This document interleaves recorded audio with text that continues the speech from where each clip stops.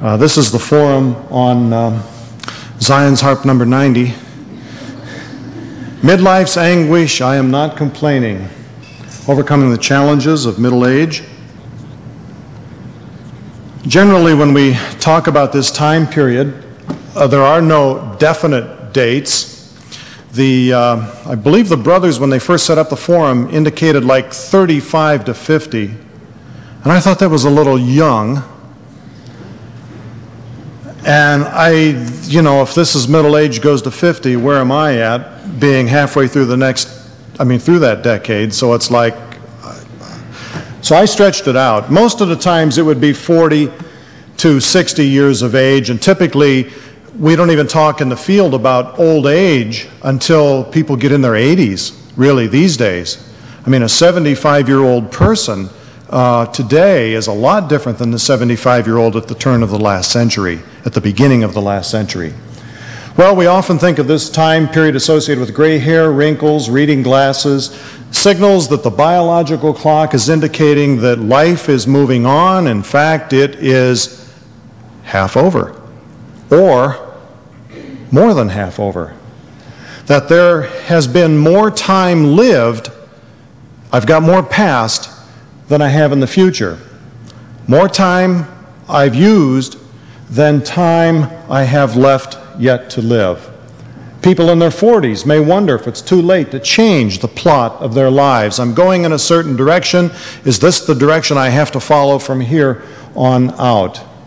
Both sexes typically give feelings to the expression of generativity, and I'll talk a little bit about that in a moment. But males and females talk about being productive in this particular time of life. Also, it's a time when people begin to create a legacy for those who will come after them. They begin to think in regard to future generations and what they will be leaving behind for that generation. The seasons of life.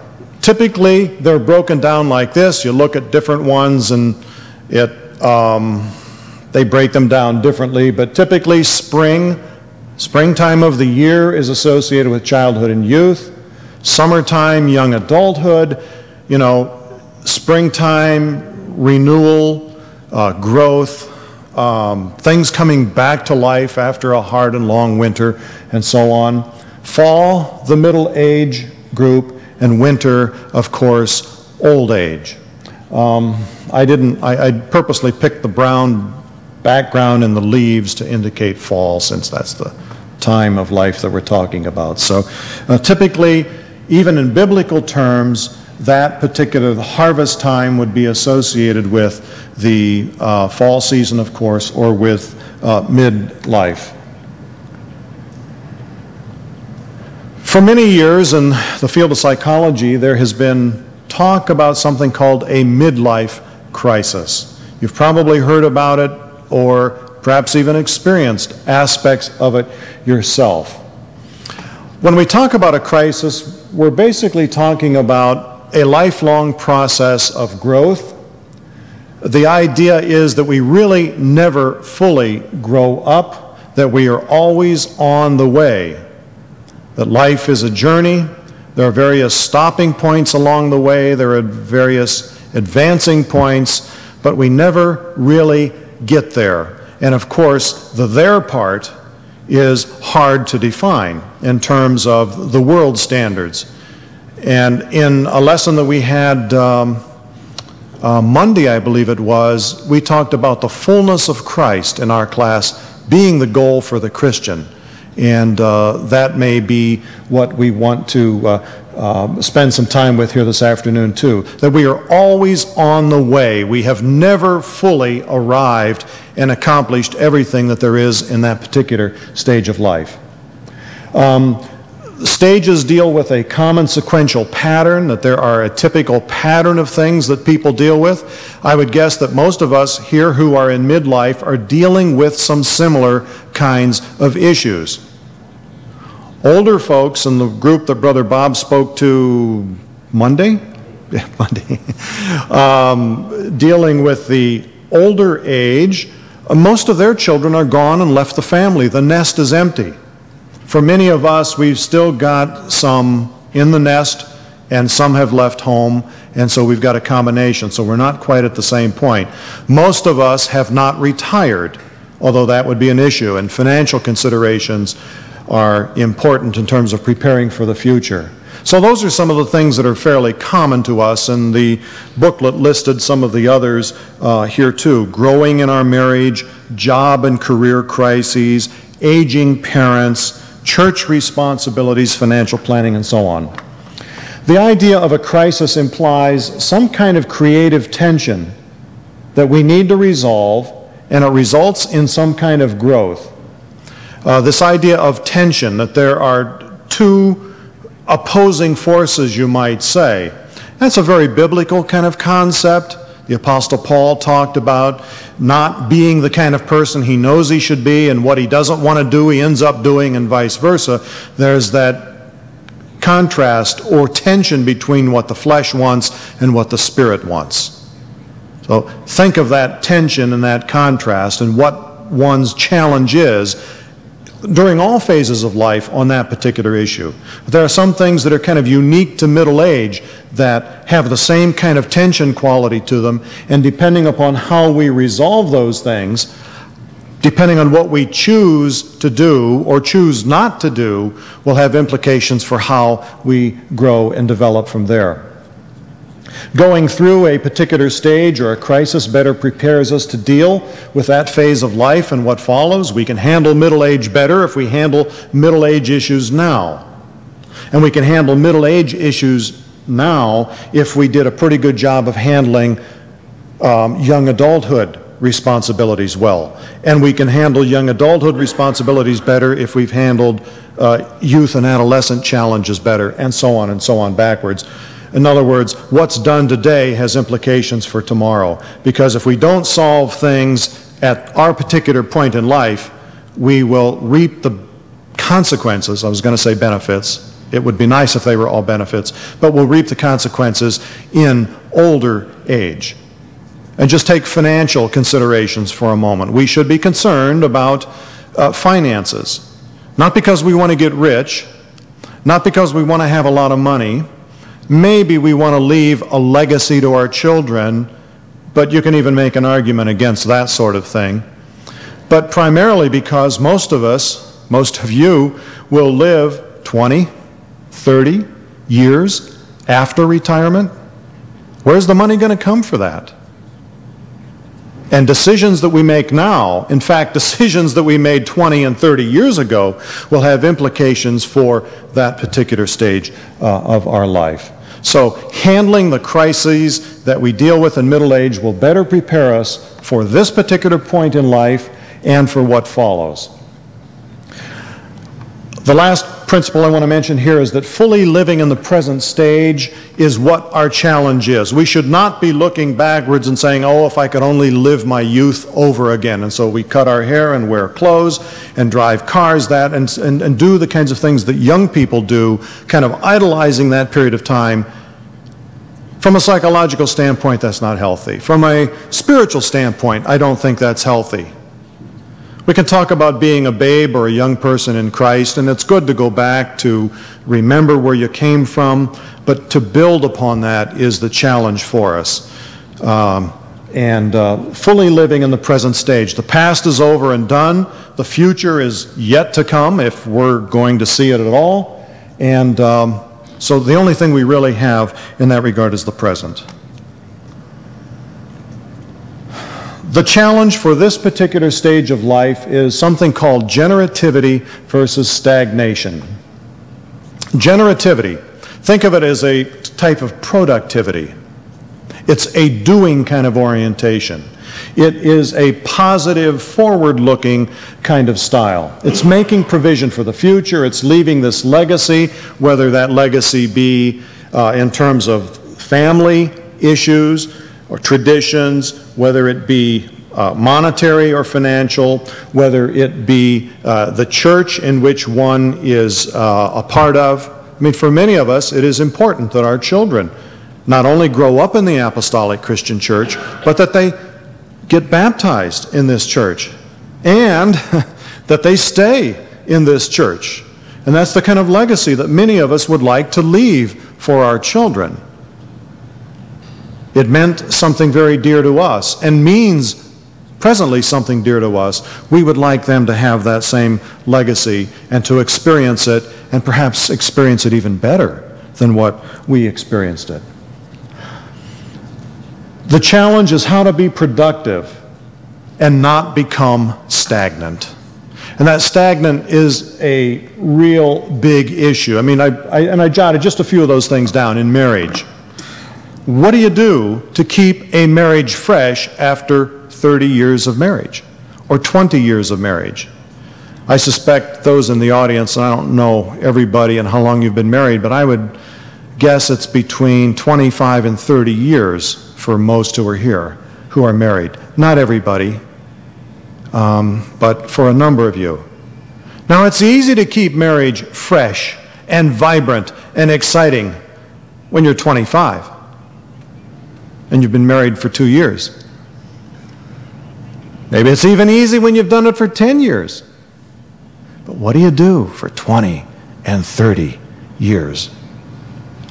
And we're not even moving into old age at this point, but that's one of the challenges of midlife, is to keep things productive, interesting, vibrant, as opposed to stagnating.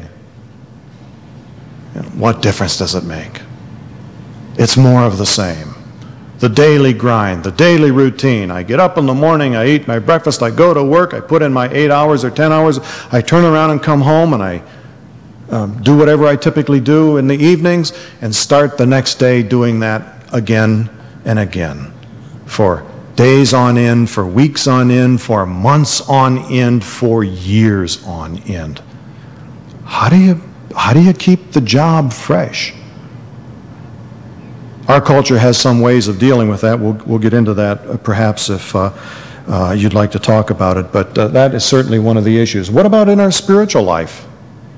We fall into routines, we get into patterns. I mean, how many times can you read the story of the Good Samaritan? Most of you have had it from the time of a child. Would you estimate that you've probably dealt with it between preachers preaching on it, Sunday school reviewing it, inspiration hours talking about it, 50 times in your lifetime, 75 times in your lifetime? How many? I don't know. Many for sure. How do we keep that fresh? How do we keep it productive so it affects positively what you and I do, or how we handle as a father our children, or what the prodigal did and what the older son didn't do? I mean, what is the lesson in that? And is that lesson still applicable to me at my time of life?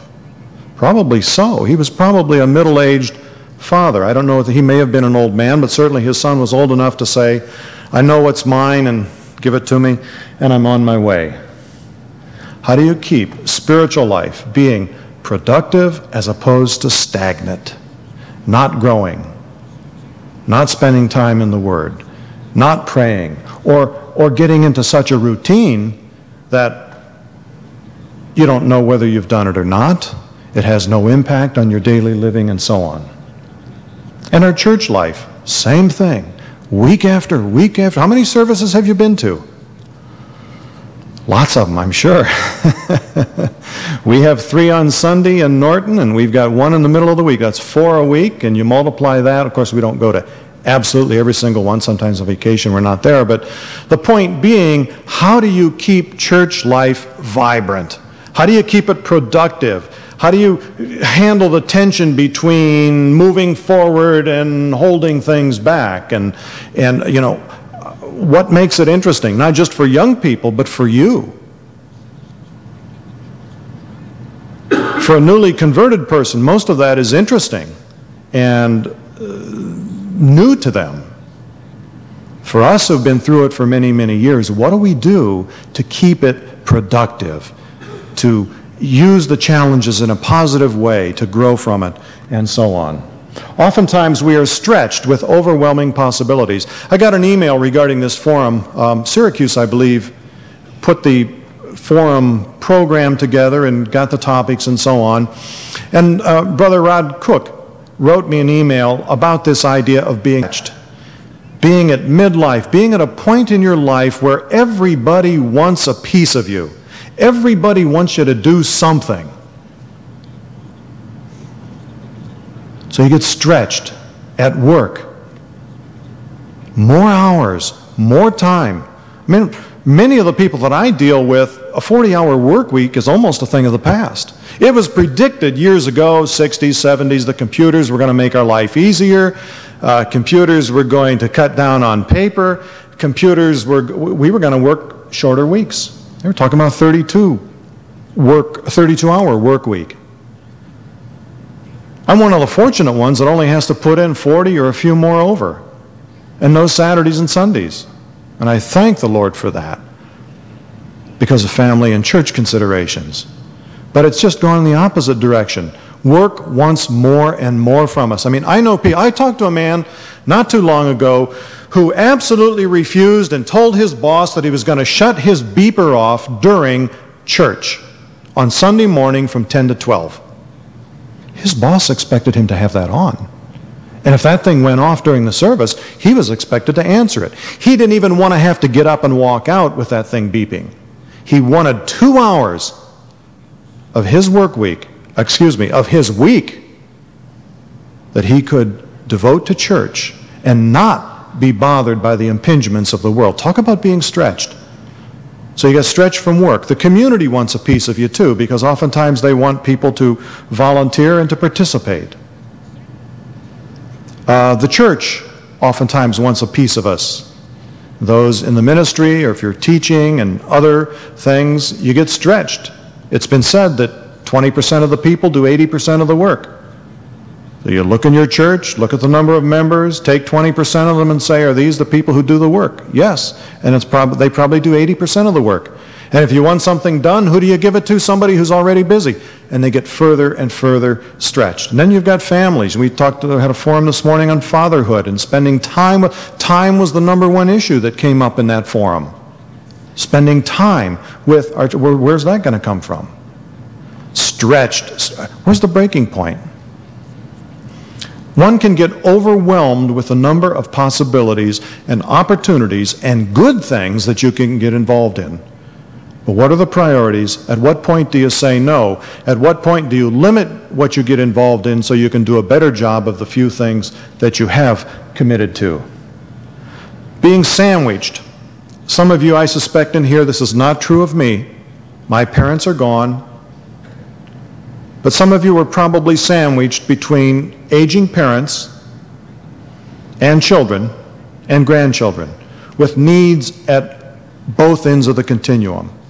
Needs for your children and their children, your grandchildren, and needs for aging parents, and the potential for conflict there is very, very great. Where does your allegiance lie? Does it lie to your parents or to your children or to both? And here we got another stretching kind of factor in here, another kind of challenge, a tension that says, how am I supposed to do all of these things? And how can I be at two places at once? How can I take care of my children and at the same time an aging parent? And as people live longer, that will happen more and more frequently. To everything there's a season. We know that biblical adage, and I'll put some of the others of those on the board, but all seasons of life are not chronological. We talked about spring, summer, winter, fall, and winter, kind of in a chronological order, but not all of the seasons are that way. Some happen earlier in life, some happen later. Somebody may be in the season of parenting, for example, and I suspect many of us still are, although my parenting responsibilities have greatly diminished. They've taken on a much different shape and much different form than with the strollers and baby chairs and things I see around camp this week. And for some people, that particular issue is not an issue at all, because there is no parenting for the single brother or sister. There's a time to be born, a time to die. We know the time to be born. I mean, we identify that, and we even celebrate that time of birth. That's well known. And obviously that's chronological. It's related to age. But the die part is something that's in the hands of the Lord. We don't know when that happens. For some it happens sooner, for some others it happens later. Which of the various issues that the Bible talks about are bound by time? A time to be born, well, that's clearly related to time. A time to die, sure. Planting is typically done in the springtime. Harvesting is typically done in the fall, although if we're plucking up weeds, that can be done just about any time, I guess. When is the time to kill or the time to heal? And if we had a sick child, it would be great to have the time to heal in their youth. A time to weep, a time to laugh. Many of these things are not bound by any particular point in time. They are not necessarily middle age issues. They're not necessarily old age issues. They are something that everybody at one time or another will probably have to deal with. A time to get and a time to lose, a time to keep and a time to cast away. The seasons of life, beyond our control. Quotation here from Daniel chapter 2 verse 21. And he changeth, meaning God, and he changeth the times and the seasons. He removeth kings and setteth up kings. He giveth wisdom unto the wise and knowledge to them that know understanding. Seasons of life are often confusing.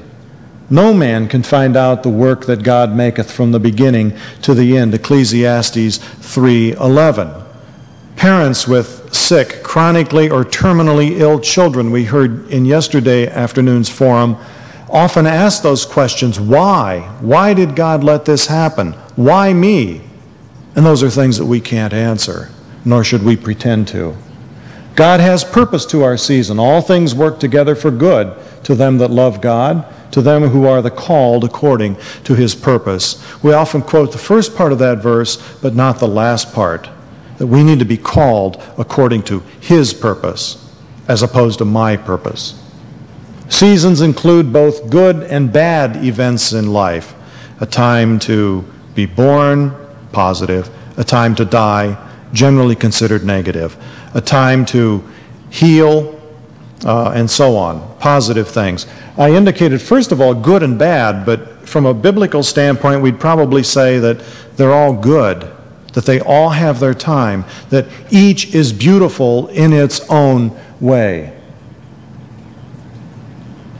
I mean, gathering stones and casting away stones, is that good or bad? I don't know. That's putting a moral value on it. On the other hand, it may have positive benefits. Gathering stones, Abraham did that to build an altar on which he was going to sacrifice his son.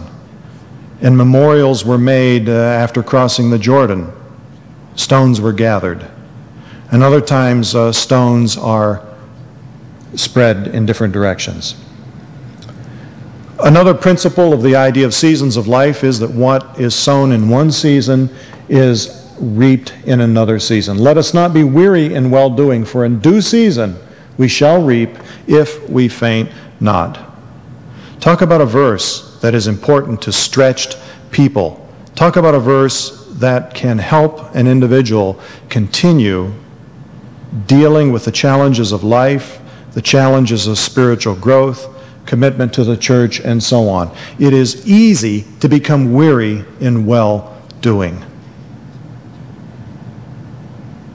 It sounds great in principle, but when you have to do it and continually do it and give more time to work, and more time to church, and more time to family, you can become weary pretty quickly. And one of the risks is what? Just casting it all away. And people do that. In this world, it's a very common pattern of people just leaving situations, just walking off. That's certainly not anything that we would want to even think of in our spiritual life. But the idea of weariness is a difficult one. how to make the most of each season. What can I learn from this season of life? What I'm going through in my life, whether it is the fact that I'm in a particular age category now, or something that I'm dealing with in life, what can I learn from this? Or is the lesson that is there to be learned going to be wasted on me because it's over my head? I don't see it. It passes by. I'm not looking for it. I just want to get through it. What can I learn as a consequence of what I've gone through? For I have learned, this is what the apostle said, Philippians 4:11, I have learned in whatsoever state I am therewith to be content. Can I be content in that situation? Can I be content in what God has put or allowed or brought into or taken away from my life? Can I deal with that? I may not be able to deal with it, but he has learned this. God has given him the strength to do it. What can I enjoy in this season? In everything give thanks, for this is the will of God in Christ Jesus concerning you. There have been some things in my life, I still have a hard time thanking God for them. But what I have done was during those walk through the valley of the shadow of death experience, thanked God for what blessings I did have with my children who were with me, with other family members who were there, with a very supportive and loving church that provided for many of my needs and provided the encouragement and support during that very, what I consider, dark time. Did I enjoy that season? Not at all. But there were things I could still say, thank God for his faithfulness. That even though I can't see him, can't feel him, sometimes I know he's there. He's there. He's with me, even as I walk through that valley of the shadow of death. In everything, giving thanks. What's important for this season? What is it that I should really be focusing on? Walk circumspectly, as wise, redeeming the time, because the days are evil. Focus on the important things. Let the little things go. How can I help others in this season of life? How can others who are having the same difficulty I am, or the same challenges with their children that I am, or dealing with issues in the church, or their lack of spiritual growth, or a need to spend more time in prayer, how can I help others in this particular season? Withhold not good from them to whom it is due, when it is in the power of thine hand to do it. Proverbs 3:27. God helps us grow through the seasons of life. He's ultimately in control of these and many other things: loss, waiting, success. I was going to put failure in there, and I thought, no, that's probably something that we have more control over. Maybe God brings about those failures also. We're in different seasons of life. We go through all of them, or at least most of them, but we go through them at different times. An individual who is, 90 years old is in a later season than somebody who's 40. And yet if that 40-year-old dies at 48, and the 98-year-old dies, 90-year-old dies at 100, the 40-year-old is actually further into life season than the elderly person is. And where's the halfway point in life? Well, you could take the age at which a person dies, cut it in half, and you can say that's middle, roughly age 40. Yet if somebody dies at age 40, the halfway point is actually 20. That's very different. We'll go through them at different times. The ultimate question is, how do we grow through the seasons of life and not just go through them? The point is not, how do we just get through those teenage years of our children? But the point is, how do we grow through those teenage years with our children? How do I grow as a consequence of that experience?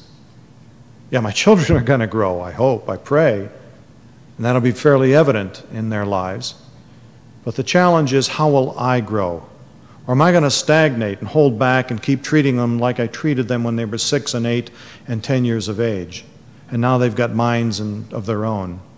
and they've got wheels and many other things that they can use. How am I going to deal with that?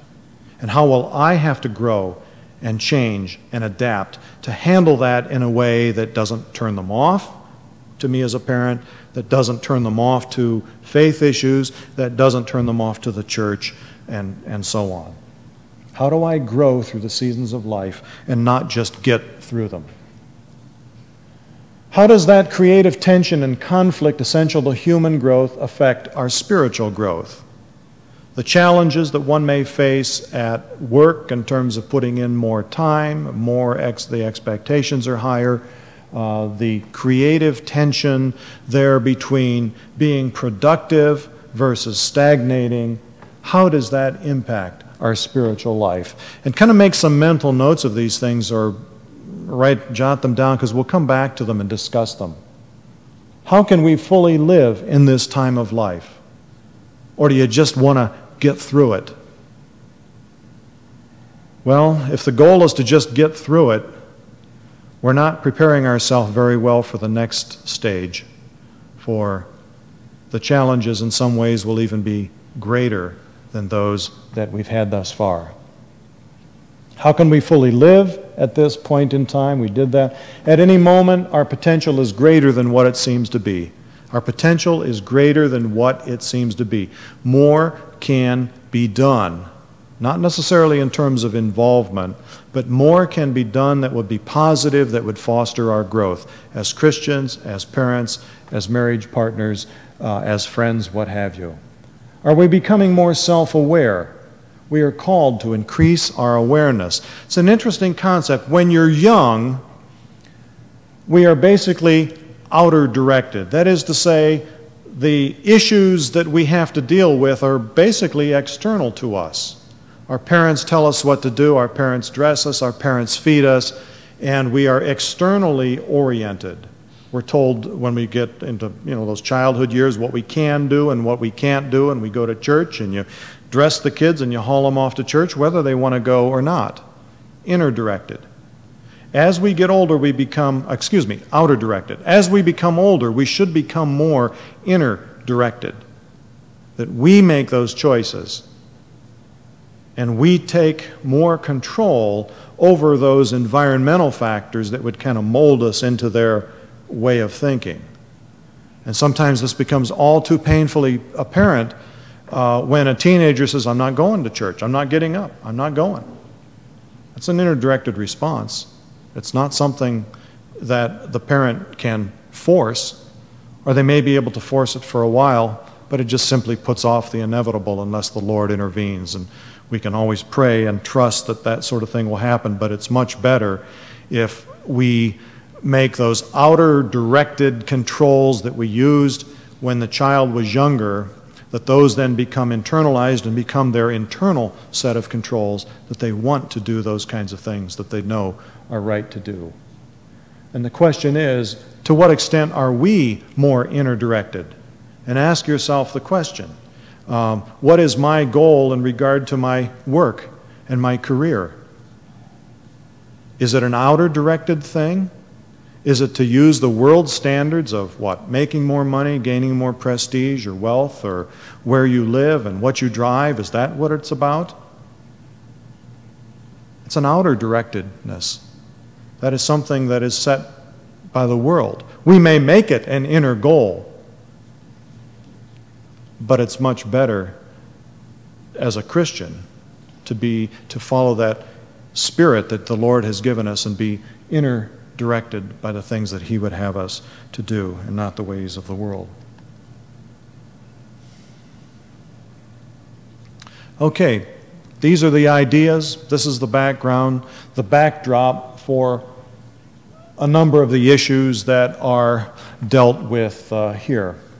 Let's pick one to start with. Let's talk about it. Maybe we should, if there are any questions or comments to start out. I know I threw a lot of information at you very quickly.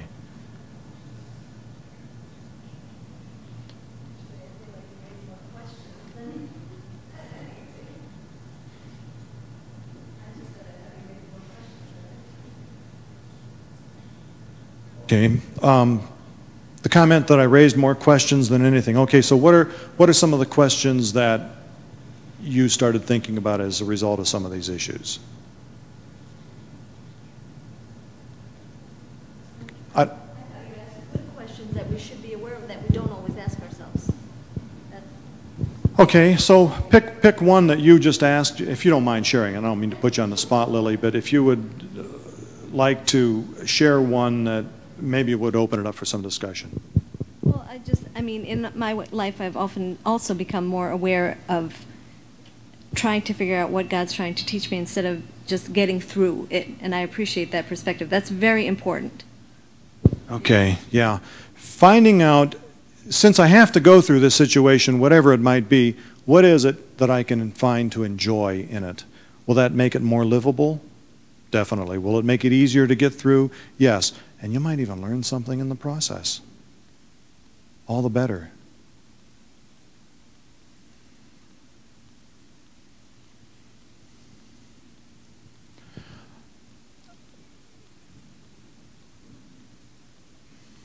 Pick a topic and we'll explore the topic based upon some of the issues that were raised.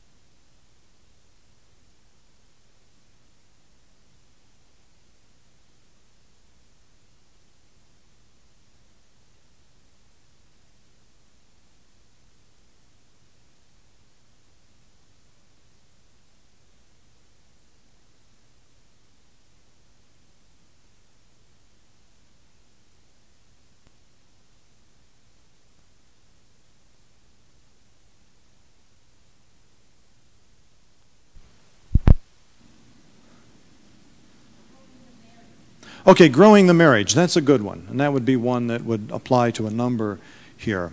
Okay? Is there anybody here who has never experienced that stagnation issue? In marriage, yes. Stagnation in marriage, where things seem to be on a plateau. Jason, you haven't. I see you smiling.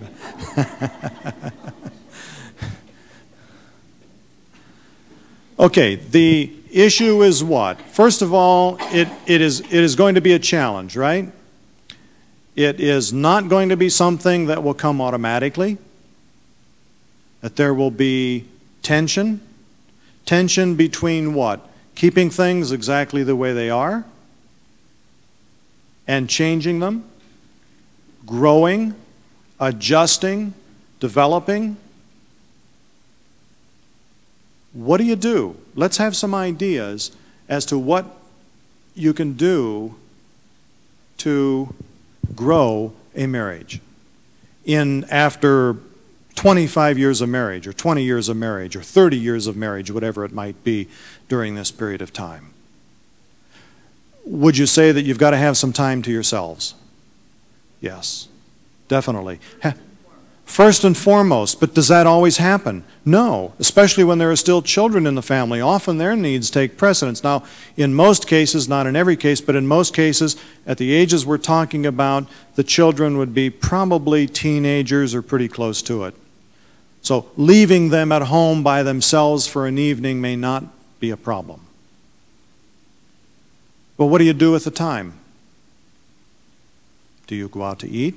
You could, but I've seen middle-aged couples out to eat and all they did was eat.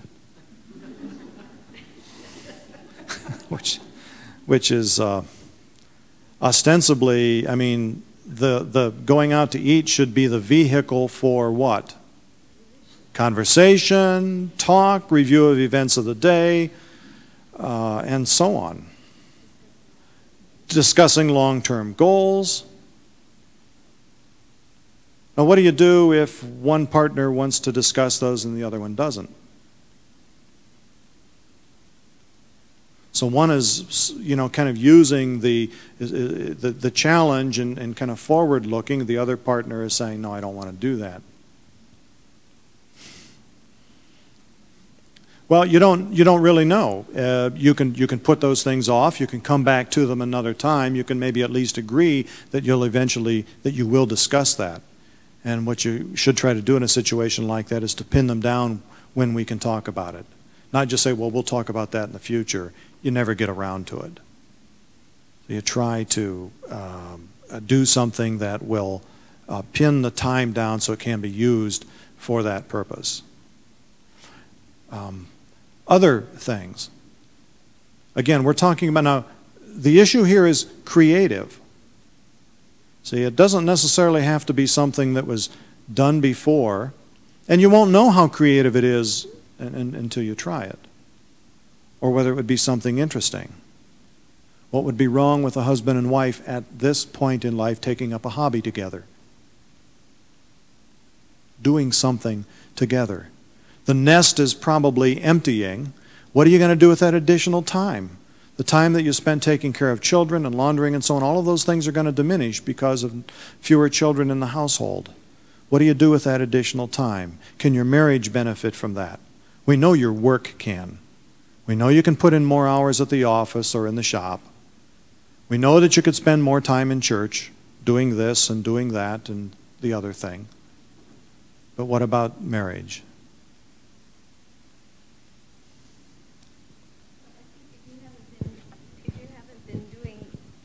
Connecting all along, you're going to have a hard time now.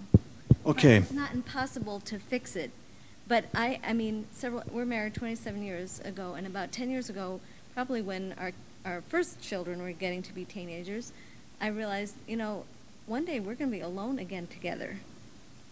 And you sounded like you were kind of scared. I mean, it was like frightening. Well, because I had really put my children above my husband, which was wrong. But I didn't realize it at the time until I had this revelation that, oh, one day it's just going to be me again, and I better get to know this person and decide I really like him because I'm going to spend the rest of my life with him when the kids aren't here to distract me. Yeah, and that's interesting. The kids will distract you for about a 20-year period of time. I know it is. I'm just admiring your frankness. That's all. I admire it too, and we don't mean to put anybody on the spot with that sort of thing, but she's really got a point there. That oftentimes kids and those activities associated with the family can be diversionary tactics that keep us from developing the marital relationship. And you might not know what has happened to your husband during that 20-year period of time. He's out there in the workaday world, his career keeps developing, especially if he's in a technical career. There's things that are developing all the time that are changing. And he's with people, and he's being challenged on the job, and so on, and he's probably making more money and continuing to make money and get promoted, and so on. And there's that growth and those challenges and so on, and he may refuse a promotion because it's going to take him out of town, and he's got to uproot the family, and they want to stay in an area where we have a church, and so there are some limitations. They don't just go wherever the world wants to send you. Again, that's that inner-directed as opposed to being outer-directed. Of that, we decided at least once a year we're going to go away for a weekend. I mean, 1 or 2 nights. And we hadn't done that before. We had never left our children. Actually, we won a weekend getaway that I subscribed to in the newspaper. And we won it, and we enjoyed ourselves so much, we decided we're going to make this every year. So every year on our anniversary, we tried to do that. And, I mean, if that doesn't work, we're going to do it on our birthdays or, make an event of it. And then, in addition, when we got involved with marriage enrichment, I couldn't recommend that more highly. I'm going to plug it again like I did at our forum on Monday because you need to get away and reevaluate your marriage, and that's a very good tool to do that. Okay, thank you. That's a very good tool to do that, and I would encourage, for some of us men, it's hard for us to do that. It's hard to get away for that weekend. There are church responsibilities.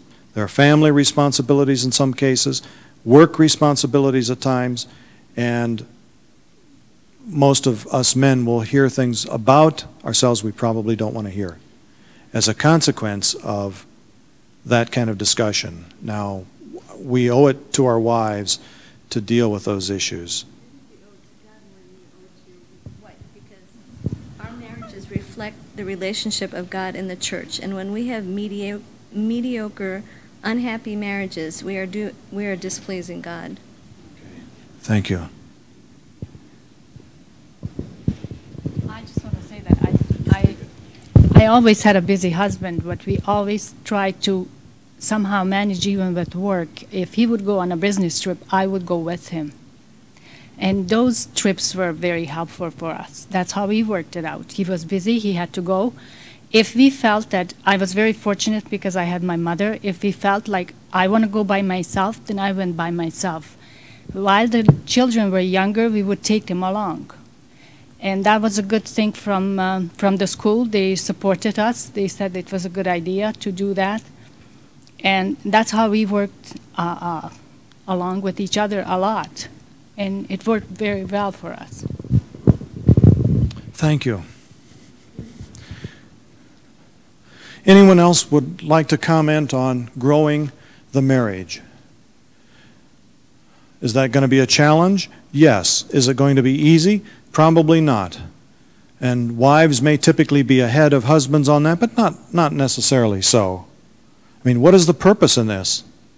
Is the purpose to find out more about the person you're going to spend the rest of your life with after the children and after the job? And it's like I read one time, retirement. I married him for better or for worse, but not for lunch. He's in the way, Well, how do you get around that? And that's the topic of the forum that was on Monday on dealing with that older period of time. But marriage. The alternative is a stagnation. The alternative is just business as usual, and it is not satisfying. It is not a glory to God. It is not even healthy. Let's take another issue. I don't want to necessarily prolong this, but let's take one other. Oh, I'm sorry. Yes. How about dealing with aging parents and having none of your siblings in town? Okay, dealing with aging parents and having none of your siblings in town.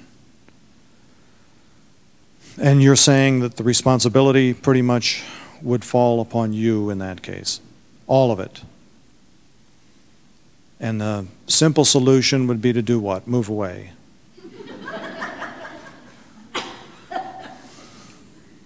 Which you're not going to do. I think that would be the most heartbreaking solution. I'm sure it was, and I was just being facetious about that. What parents in town, she's the only child in town, how to deal with that? I have the opposite problem. I'm the only one out of town. But I remember when my dad had his stroke, I felt so helpless. And I just went upstairs and went to my knees. I thought the only thing I can do right now is pray. And then I realized I can support them that way. And I would say to you, you need to tell your siblings what you're struggling with, the ones that are out of town, so they can support you in prayer. If they can't physically support you, that's the very least or the very most they can do. And that's more significant than we give it credit for. Okay, thank you. I also think that they should be made aware that they can spell you for a time, relieve you. Respite care is very, very important for the caregiver and the aging. Okay, thank you. Other thoughts? Pardon? It might be going, it's on. I think Jason's back there keeping us in business. Okay, a couple of thoughts come to my mind on that issue. One would be to, I'm not sure whether there are financial issues that relate to this. I suspect there probably are some. I would try to share those or ask that we come to some arrangement for sharing some of that responsibility if that's the case. You know, if it's you going over to the house and let's say mowing the lawn, you can get a service to do that sort of thing. Costs can be split.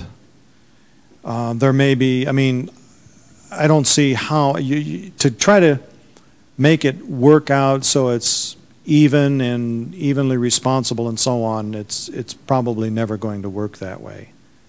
That would be my guess. Does that make it any easier for you? No, it probably makes it harder. And there are probably times when other family members like Lily would like to be a part of that process and cannot be because of their own responsibilities and where they're living. What, if you were to come up with the ideal solution, what would it be? Maybe you don't want to state it on the microphone here, but I mean, what do you think would be, in a typical situation like that, an appropriate way that it should be dealt with? I would just like to add to that it is especially difficult when, in our dear sister's case, when they're in the same home. What I'm saying is that they live together, and now it becomes a 24-hour thing. And I think that what we need to do is we need to, and that's one of the things I can recommend, is for her to be able to reach out and find in the church family that help that's available if we just allow it. We can't do it all. We can't do it all. We also have to learn that and reach out and say, I need help. And the church family, I believe, would be there to help you. I appreciate that. The comment was made at the other forum that Brother Bob had on Monday, and one of the things that was expressed by the folks who were participants was the fact that they don't want to become dependent on their children. That was one of the major themes that came out in that particular portion of discussion. And although it's laudable, commendable to do that, and it's probably expected in some ways, either reaching out for help or making it known that either some other arrangement or some help would certainly be appreciated. It will be needed because it is extremely difficult to be expected to bear. See, that's another issue of this sandwich generation. You often have a reversal of the parent-child roles. Now the child becomes the parent, and it becomes more complicated because you've got a different relationship to them, and yet now you are expected, or you have taken on the responsibility of that provision, and that is a lot. That is a great deal. Perhaps that could be discussed more privately in terms of some alternatives that you could pursue there. Other thoughts on that issue? That's kind of a unique one for this group, I think, and it may be best to discuss it, off the record, so to speak.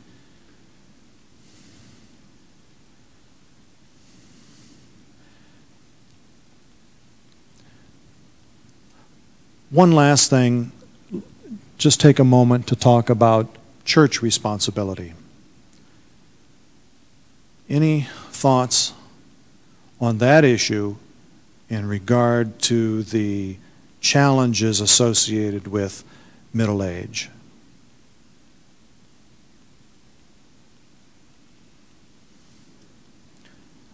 I'll share a few of mine with you. Maybe they'll just give you food for thought.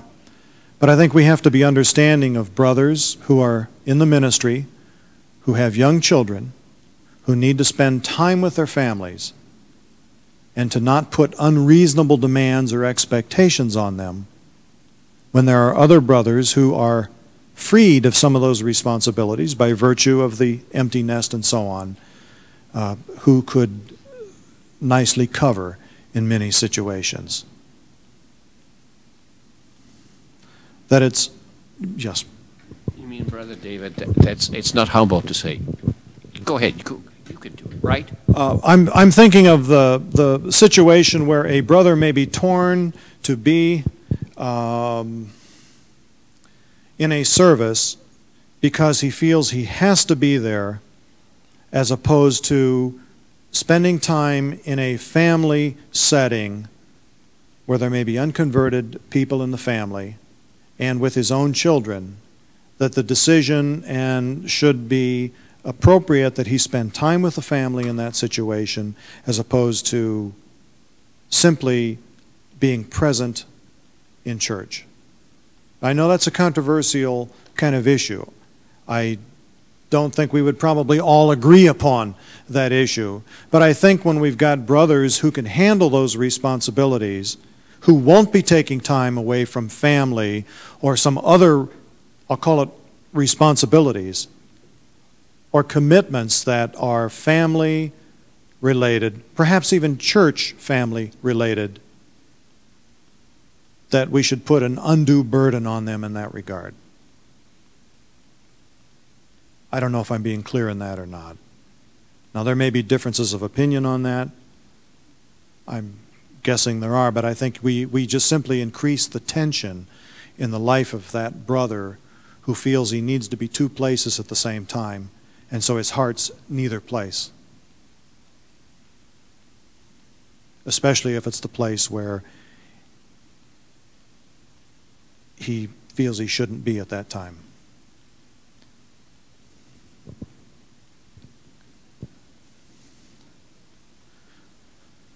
The sowing and reaping.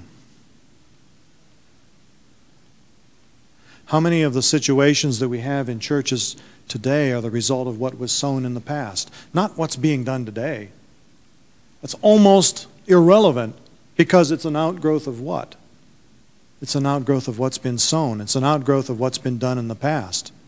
It may be under little control at this point because of previous decisions or issues that came up and how they were dealt with back at the time of sowing, whatever that may have been.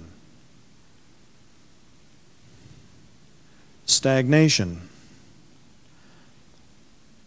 I think a church service should have something new to it a few times a year.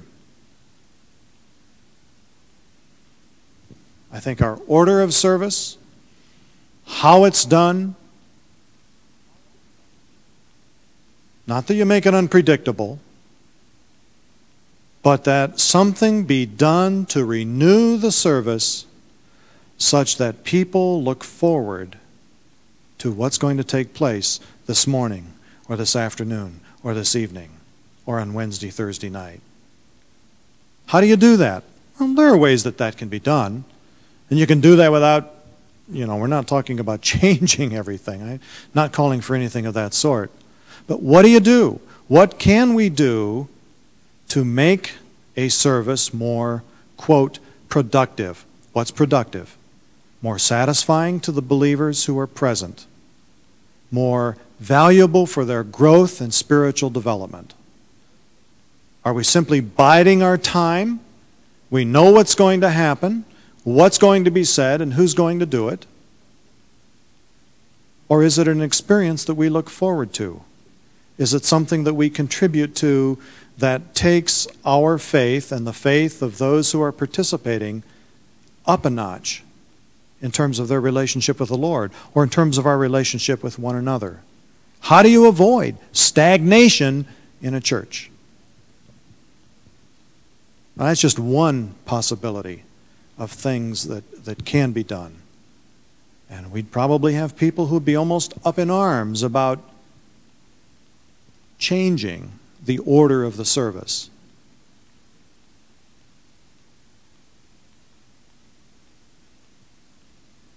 But again, by not changing it, we're simply hanging on to something that is comfortable, something that is past-oriented, and not something that is looking forward into the future, not necessarily something that is contributing to people's development. So what we're basically contributing to by keeping everything the same is just simply keeping everything the same. Which is to say, on a plateau, we're catering to comfort as opposed to spiritual challenge, spiritual growth and development. We're catering to an outer directed kind of focus as opposed to an inner directed. Specifically, as far as church and stagnation and things like that, I believe that what you've got to look at is not necessarily what it looks like, but its content. A good cook can fix the same ingredients